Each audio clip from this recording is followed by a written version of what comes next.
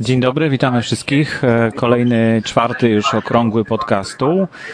Okrągły podcastu to takie wirtualne spotkania podcasterów, ale jak widać spotykamy się troszeczkę w realu, bo można nas zobaczyć. Na platformie blab.im. Te spotkania są zainspirowane tym, co robią amerykańscy podcasterzy. Kaja, jednak musisz troszkę ściszyć, tak? Amerykanie robią takie spotkania przy okrągłym roundtable, to się nazywa, Podcasters Roundtable, i spotykają się, no tak jak my proponujemy takie spotkania właśnie organizować, żeby podcasterzy spotkali się i ze sobą, i ze swoimi słuchaczami, i z osobami, które być może chcą rozpocząć przygodę z podcastingiem, rozpocząć swój własny podcast. No mamy w tej chwili na czacie już 6 osób, czyli nasza trójka, Kaja, Łukasz i Filip i Dawid. To są ci, którzy tutaj widać ich, a chyba kogoś nie widać. Dominik Kowalski jeszcze jest. Witamy serdecznie. Łukasz ma słabe połączenie internetowe, dlatego będzie, ale audio, także w podcaście będzie można słuchać. Zapraszamy, bo stworzyłem taką stronkę podcastu, gdzie można w łatwy sposób sobie samo audio zasubskrybować i pobierać odcinki. I cóż, co ja jeszcze miałem? Zrobiłam playlistę na YouTubie, na której będą właśnie naszego wideo. Jak będziesz wrzucał wideo, to ja poproszę linka i będziemy tak uzupełniać. No, podeślij mi tego linka to znaczy on chyba tam jest w dyskusji, prawda? W artykule. Bo też korzystamy z Wikiradia i tam okrągły podcastu można znaleźć, jest opis tej audycji, tego spotkania, tych spotkań. I w artykule są takie podstawowe informacje i linki do różnych miejsc, w których można znaleźć coś ciekawego na temat właśnie tego wydarzenia, które planujemy, żeby się odbywało co tydzień. A w dyskusji do tego artykułu jest taka nasza luźne notatki związane z tymi tematami, które omawiamy w audycji. No dzisiaj mamy 2 wydarzenia takie blabowe, ponieważ Filip Dawidziński, który jest z nami tutaj na czacie, pozdrawiamy Cię, Filip, dzisiaj świętuje 10-lecie swojego podcastu. Od 10 lat nagrywa jeden podcast. No to jest mistrzostwo Polski przynajmniej, tak? Nie wiem, czy na świecie ktoś tak długo nadaje jeden podcast. No to z Matysiakami tylko można się równać chyba już. Gratulujemy, pozdrawiamy i zapraszamy na święto Filipa o 10:10, czyli 22:10 na Blabie. Filip, podeślij nam jakiegoś linka tutaj do tego swojego wydarzenia. To też inni będą mogli zobaczyć, gdzie Ciebie szukać. Ja w tej chwili nie mam tutaj gdzieś tego linka otwartego. Strona podcastu Filipa to nie tylko dla orłów.org i tam można znaleźć wszystkie dostępne dotychczas odcinki. No właśnie. I teraz mam do Was pytanie, ponieważ najczęściej zadawane pytanie podcasterom, też mi się to zdarzyło, to pytanie o to, jakich mikrofonów używacie, więc może Kaja opowiedz, jaki masz mikrofon? Panika? Niech no spojrzę. Niech no spojrzę, bo nie pamiętam oczywiście. Tu będzie widać. Audiotechnika.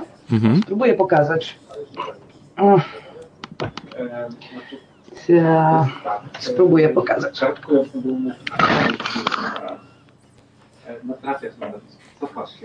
Aha, a jaki model? Tam jest jakiś numer, coś napisane? ATR 200 USB. Nie wiem czemu USB, no bo... Ale tak, można i przez USB i po normalnym kablu.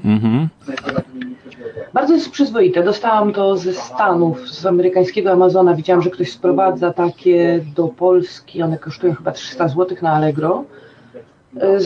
Ta czarna kreska to jest, zakleiłam taśmą izolacyjną lampkę, bo mnie irytowała. Wieś tu. I bardzo je sobie chwalę, to znaczy dostałam 2 sztuki w prezencie. więc jakby nie mam powodu do narzekań. Ale teraz nie rozmawiasz przez ten mikrofon, tylko... Nie, teraz rozmawiam przez mikrofon z kamerki. No bo właśnie tak słychać ciebie troszkę inaczej niż poprzednio. A Łukasz... Nie byłam zadowolona z tego, jak mnie było słychać poprzednio, szczerze mówiąc. Jak odsłuchałam naszą MP3 i obejrzałam nasz film, to brzmiałam bardzo metalicznie i mam wrażenie, że dużo głośniej niż wy. Dużo cieplej brzmieliście. Z czego to może wynikać? No masz po prostu kobiecy głos. To chyba z tego wynika. To nie brzmiało jak kobiecy głos. Ja znam swój głos, ja montuję swoje odcinki. Aha. Łukasz, a powiedz, ty jakiego mikrofonu używasz? Czy używałaś może? Teraz akurat nagrywam, rejestruje się ten głos przez w ogóle wbudowany mikrofon w MacBooku, a tak używam Shure SM58, coś takiego. Jest on łączy się z komputerem przez łącze XLR.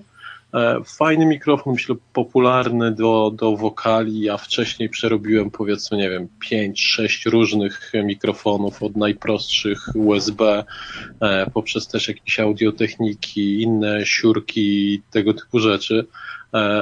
Ale teraz myślę, że ten mikrofon, który mam, jest sprawdzony i chyba od 2 czy od 3 lat, 2 czy 3 lata ostatnie, kiedy nagrywałem, używałem tego mikrofonu. Teraz od czasu do czasu też mi się zdarza.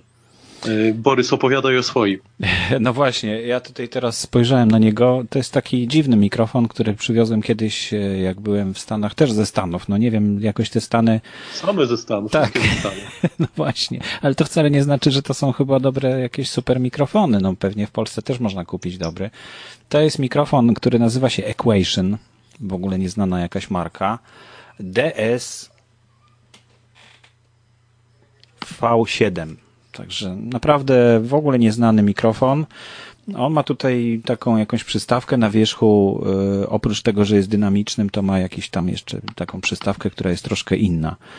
No ale generalnie chyba mikrofon trzeba sprawdzić, to znaczy usłyszeć czy przypasuje temu, kto nagrywa brzmienie tego mikrofonu, czy odległość od mikrofonu też ma znaczenie, czy jeśli mówimy z boku i z góry albo z dużej odległości, to czy to wpływa na jakość dźwięku i czy to przeszkadza, czy nie przeszkadza. Głównie chodzi o zadowolenie osoby, która nagrywa chyba. I czy to będzie mikrofon tej czy innej marki, to chyba jest sprawa drugorzędna. No trzeba po prostu przetestować, zobaczyć. No ale są takie podstawowe różnice, bo te mikrofony, które mamy, to są wszystko dynamiczne, prawda? Czy Kaja, ty masz dynamiczny ten mikrofon? Ty, Łukasz, też mówiłeś o Shure, to jest chyba też dynamiczny, nie? Tak. No właśnie, ja też używam, to jest raczej dynamiczny też mikrofon, z tą jakąś tam wkładką jeszcze, ale generalnie w takim otoczeniu, jak ja mam tutaj w pokoju, no to rzeczywiście ta bliskość wypowiedzi i to, że im dalej, tym szybciej zanika niż w mikrofonie pojemnościowym, no to ma duże znaczenie według mnie i to chyba wygodniej się nagrywa właśnie na mikrofony dynamiczne. Chociaż jak widzę tych amerykańskich podcasterów, to oni wszyscy mają chyba mikrofony pojemnościowe. No to tyle w temacie mikrofonów chyba. Więcej nie powiemy, chyba że ktoś chce coś jeszcze dopowiedzieć tutaj z czatu. Dawid, fajnie by było, żebyś powiedział, jaki masz mikrofon, a może się dosiądziesz w takim razie. To może za chwilkę, jak się uda. U nas same pojemnościówki, napisał Dawid właśnie. A mamy link do wydarzenia Filipa? Chyba nie mamy. Filip, jak nas słyszysz, to daj linka do swojego wydarzenia o 22:10. No właśnie, ale 10 lat podcastu Nie Tylko dla Orłów.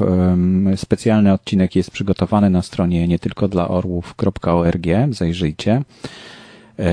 No to duże wydarzenie, ale chciałbym też powiedzieć o tym, że ostatnio udało mi się z Bartoszem Klimaszewskim porozmawiać chwilkę przez Facebooka.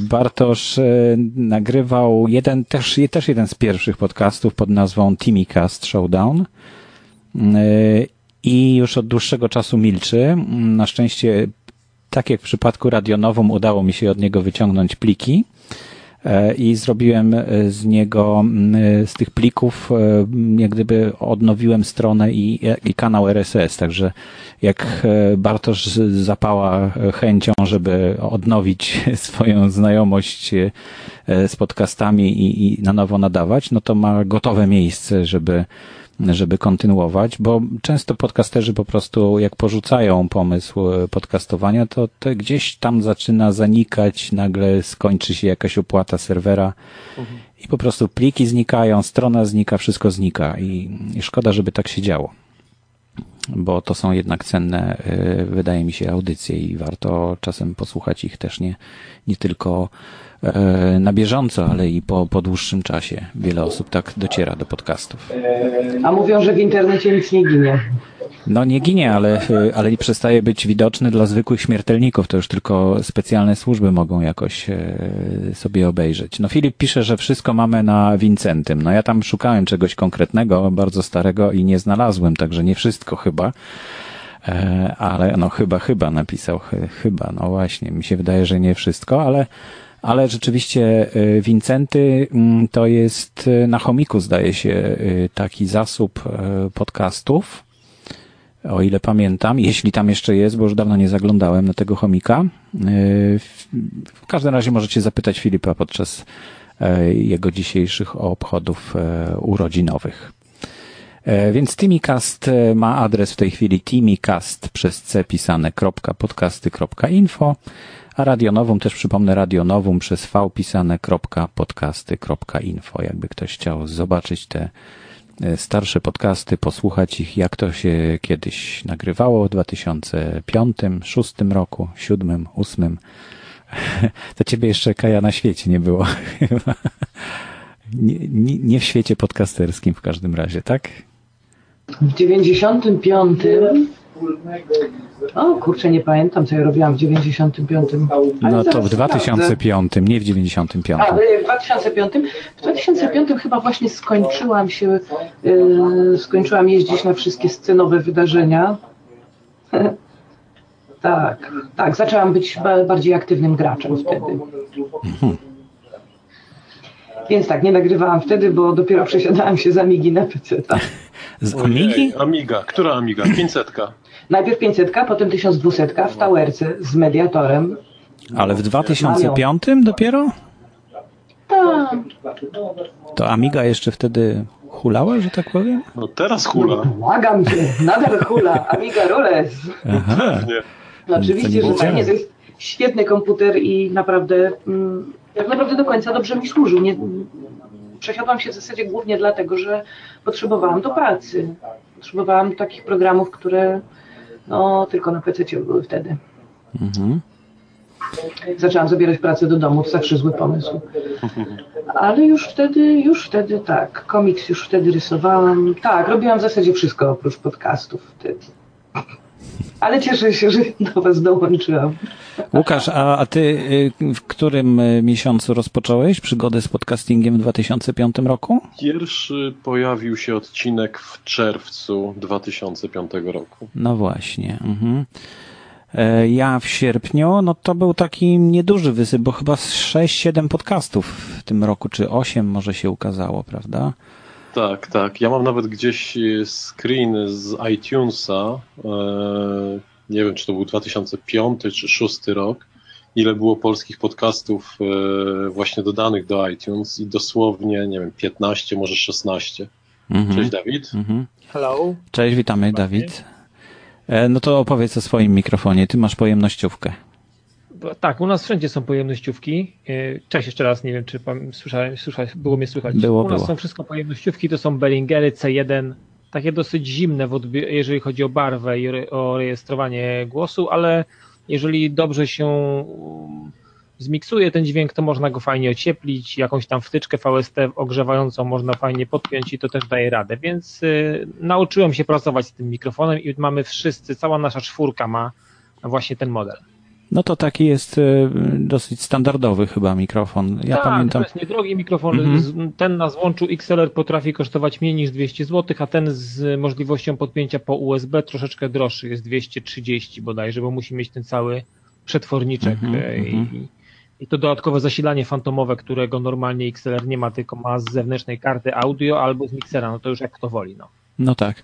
Jak ktoś chce posłuchać dokładniej, jak to brzmi, to zapraszamy na listę, znaczy na filmiki na YouTubie, które, Dawid, zrobiłeś już jakiś czas temu. To chyba był 2008-2009? Jakiś czas temu i troszeczkę ten mój efekt, ten rak i ta zbiórka efektów, którymi teraz się posługuję, troszeczkę się zmieniła, ale myślę, że będzie można za jakiś czas update jakiś do tego poradnika, pseudoporadnika w sumie, coś tam dorzucić ewentualnie. Mam nadzieję, że na podcasterze będę mógł się trochę tam ujawnić z takimi różnymi sztuczkami, które wydaje mi się, że warto gdzieś tam pokazać ludziom i przemycić im, bo do pewnych rzeczy dochodzi się samemu, dobrze wiecie, jak to jest. No właśnie, wydaje mi się, że to jest dobra metoda, żeby podzielić się swoimi doświadczeniami i dlatego też zacząłem robić takie filmiki na YouTubie. Ostatnio 3 na temat RSS-ów dodałem, także jeśli ktoś ma ochotę, bo wiem, że to jest trudny temat.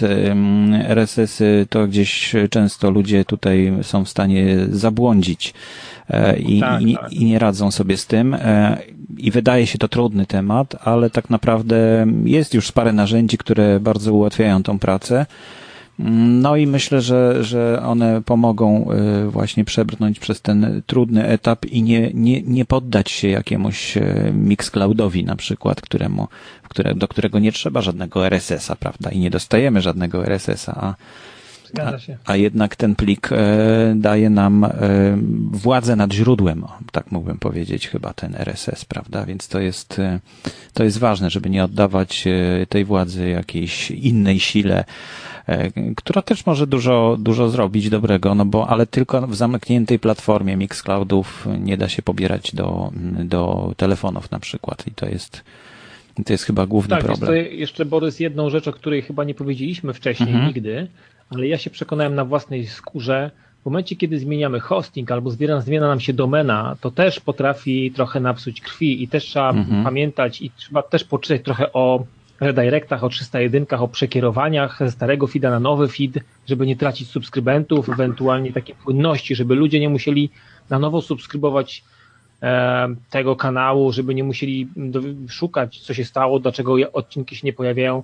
To się potrafi też wydarzyć w momencie, kiedy przesiadamy się gdzieś z jakiegoś miejsca innego na inne, gdzieś przedelegowanie domeny, inne takie cuda domenowe potrafią trochę napsuć, więc o tym też trzeba pamiętać. No tak, zauważyłem, że Łukasz, chyba ty od początku do ostatniego odcinka swojego jesteś wierny Libsynowi, prawda? Libsyn.com. Tak. I jak ci się współpracuje? Problemów. Pieniądze nie są zbyt duże, opłaty, statystyki chyba przez 10 lat zmieniali system, w ogóle cały engine statystyk zmieniali 2 razy, także niektórych statystyk z 2005 roku nie mam. Nigdy nie widziałem większych, dłuższych problemów typu dłuższe okresy niedostępności serwisu, naprawdę jeśli to było, to dosłownie 10-15 minut. Prędkość ściągania też bez większych zastrzeżeń i nawet powiem wam szczerze, że jako, że już tam 10 lat jestem z nimi, to nawet dostaję jakiś tam upust na trzymanie tych swoich plików z nimi. Byłem też jednym z pierwszych, którzy mieli zaoferowane stworzenie aplikacji, która się później pojawiła na iTunes. Oni to napisali, oczywiście opublikowali aplikację mojego podcastu i co ciekawe, nadal ktoś tą aplikację kupuje. To nie jest na takiej zasadzie, że ta aplikacja do czegokolwiek jest potrzebna, ale Libsyn powiedział, stworzymy, wsadzimy, jeśli nie masz nic przeciwko. Jest ta aplikacja, nie polecam, nie kupujcie, nie ściągajcie, ale miło mnie to troszeczkę tam połechtało, że coś takiego stworzono. No to takie nowe podejście do klienta, że chcą zachować klienta, prawda, i chcą go jakoś utrzymać. Często to wygląda inaczej. Miałeś ostatnio doświadczenia, właśnie tutaj rozmawialiśmy też o tym, że w jednym z serwisów, to znaczy z serwerów, miałeś kłopoty, żeby uzyskać pomoc, prostą pomoc, prawda? Tak, i Wojtek Mech mi bardzo pomógł, bardzo dziękuję jeszcze raz, dekompresor, miałem problem z GoDaddy, Też tam mam hosting wszystkich moich stron internetowych, no i kiedy zadzwoniłem z problemem takim, no dosyć specyficznym, poinformowano mnie, że no tak naprawdę to my się zajmujemy sprzedażą usług, a nie supportem. Poprosiłem, dobrze, ile by kosztowało ta pomoc, jestem w stanie zapłacić, bo to jest dosyć poważna sprawa, a powiedzieli, nie, sorry, skontaktuj się z kimś, kto się tym zajmuje. No i chciałem powiedzieć, że Wojtek zrobił to za darmo w przeciągu 5, może 10 minut. Wielkie dzięki raz jeszcze. No właśnie, więc te decyzje, które zapadają właśnie na początku naszej przygody z podcastingiem, są potem brzemienne w skutkach, bo jak się przyzwyczajimy do jakiegoś serwisu, to tak jak słyszycie, Łukasz przez 10 lat jest w jednym, prawda? Filip nie wiem, czy zmieniał, czy nie zmieniał. Ja zmieniałem ze 2 razy. Trzymam się tylko swojej domeny evt.pl i dzięki temu wszystkie pliki mają ten sam adres ciągle, mimo że zmieniałem serwery. I tak samo trzymam się feedburnera, dzięki któremu też mam jeden feed, to znaczy ja zmieniam te feedy, bo czasem się zmienia coś, ale feedburner utrzymuje to wszystko na powierzchni i jak gdyby kierowane jest tam, gdzie ja wskażę. Także to jest dobra szkoła, zacząć od feedburnera, podpiąć sobie tamto i tym, że tak powiem, się chwalić w internecie, a pod feedburnera podpinać to, co nam akurat jest w duszy gra, nie? I ten adres tam leży, to leży. To jest dobra szkoła. No właśnie, kolejny odcinek planuję może jutro, może pojutrze nagrać na temat feedburnera, bo dotarliśmy już do tego momentu, że mamy plik RSS w ten czy w inny sposób stworzony, czy przez notatnika, czy przez jakieś narzędzie. I teraz, można to niby publikować już, ale warto zadbać o jeszcze feedburnera, przynajmniej feedburnera albo jakieś inne. Ja nie znam innych, bo tylko z feedburnera korzystam, także jak znacie jakieś inne nakładki, czy podtrack jest chyba takim modnym dosyć. Podtrack. Ja korzystałem jeszcze z podtracka, tylko że podtrack dodawał jakiś dziwny znak, bodajże $, do tego linka, który generował i miałem problem w jakiejś aplikacji, że ona przez ten $, traktowała to jako jakiś dziwny string i nie potrafiła tego dokładnie, że tak powiem, rozłożyć, rozpasować sobie tego i był jakiś problem, ale możliwe, że to zostało usunięte, to jest jakaś tam zaszłość, którą pamiętam z ostatnich 2 lat, nie, jak się 2 lata wstecz, ale nie wiem jak jest teraz, ale Podtrack ma bardzo fajne statystyki i potrafi to bardzo fajnie przeanalizować i przedstawić, więc to jest na pewno ciekawy serwis. Można spróbować chociażby, zobaczyć jak to działa. No to może nagrałbyś coś na ten temat, bo siedzisz w tym i wiesz jak to działa, to taki krótki filmik, jak to zrobić. Ja zrobię od feedburnerze, bo też, nie powiem, że na wylot go znam już dokładnie, ale te funkcje, które są potrzebne w podcastach, żeby uzyskać statystyki, żeby na przykład opublikować później ten feed na iTunesie, to przerobiłem już kilkakrotnie przy okazji moich podcastów i chyba też warto się z tym podzielić. Mógłbym też wrzucić pewną taką informację odnośnie tego, jak powinien wyglądać poprawnie napisany feed, jak powinien wyglądać, żeby go iTunes, Apple zwalidowało go poprawnie, bo to też jest bardzo ważna rzecz, żeby ten początek, ten nagłówek cały, gdzie mamy informację o tym, kto nagrywa, jaka to jest kategoria, czy to jest dla dorosłych, czy są jakieś takie wulgaryzmy, czy ich nie ma, to wszystko tam można zawrzeć w tym nagłówku i to są bardzo cenne informacje, które potem dobrze pozycjonują nasz podcast, chociażby w iTunesie, w samym tym storze, więc to też jest bardzo ważna i ciekawa rzecz, na którą warto się pochylić. Okładka musi być wielkości 1400 pikseli na 1400 pikseli co najmniej. Tak. To też musi leżeć w odpowiednim miejscu, musi być dobrze zalinkowane, tam jest masę takich dziwnych rzeczy, ale warto o nich wiedzieć. To są kruczki właśnie, o których będziemy wam mówić. Nie ma ciągle jednego miejsca, gdzie to można byłoby zrobić, chyba że udamy się do dekompresora, tak? To on za nas wszystko zrobi. Kaja, chyba nie masz tych problemów, prawda? Ja nie mam na szczęście tych problemów. Dekompresor ma bardzo przyzwoitą platformę. Ja swój odcinek po prostu za każdym razem, jak jest nagrany, to dodaję, mam pola do wypełnienia i reszta się tam już mieli z automatu, nad którym czuwa Wojtek. Zalety korporacji, jednym słowem. Tak, absolutnie. Dlatego należy się łączyć w grupy. No pewnie, że tak. Można się łączyć w grupy. Dużo łatwiej, naprawdę dużo łatwiej. Dobrze, to jeszcze powiemy o konferencji Podcaster, bo dzisiaj Paweł widziałem, że dodał chyba wydarzenie na Facebooku. Link będzie w notatkach do tego podcastu, bo tutaj okazało się, że obok tutaj jest czat, ale niestety nie za bardzo jest sens wrzucać tutaj cokolwiek, bo to znika. To znaczy znika, chyba że na końcu się wrzuci, to chyba zostaje, natomiast te pierwsze wpisy, to one po prostu znikają. No ciągle to jest beta, tak? Ciągle ten blab to jest beta, więc być może nad tym jeszcze pracują. Teraz widzę, że jest czarny czat, był kiedyś biały. Widać, że pracują nad tym. Recording teraz też jest inaczej umieszczony, inaczej wygląda. Konferencja odbędzie się 21 listopada 2015 roku i zapraszamy wszystkich serdecznie, nie tylko podcasterów, ale i również słuchaczy, którzy są zainteresowani. No i na pewno będzie to fajna... słuchaczki i słuchaczy. I na pewno będzie to fajna też przygoda dla osób, które chcą zobaczyć, czy może byłyby w stanie zacząć przygodę z podcastingiem, bo naprawdę według mnie warto. No, robię to już 10 lat, Filip też robi to 10 lat, Łukasz też, mimo że go tutaj stale wyrzuca z blaba, to też robi to 10 lat i wcale nie zarzeka się, że już nie będzie. Tak samo jak Bartosz, jak z nim rozmawiałem, który robił Timicast, też powiedział, że absolutnie, że on chętnie by wrócił, tylko po prostu ma nawał pracy i nawał innych obowiązków w tej chwili i dlatego nie wraca do podcastingu. Ale miejmy nadzieję, że wróci. Podobnie Łukasz i Agnieszka Szóstek z Radianowum. No, mam nadzieję, że to jakaś ta fala powrotna jeszcze do nas dojdzie i że to będzie bardzo, bardzo sympatyczny i miły powrót. No to chyba wszystko w takim razie w tej części oficjalnej, bo przypomnę, że te nasze spotkania odbywają się we wtorki o godzinie 21:00. I trwają zależnie od tego, ile czasu porozmawiamy. W tej chwili 28 minut, już 27 może, bo troszkę później zaczęliśmy chyba.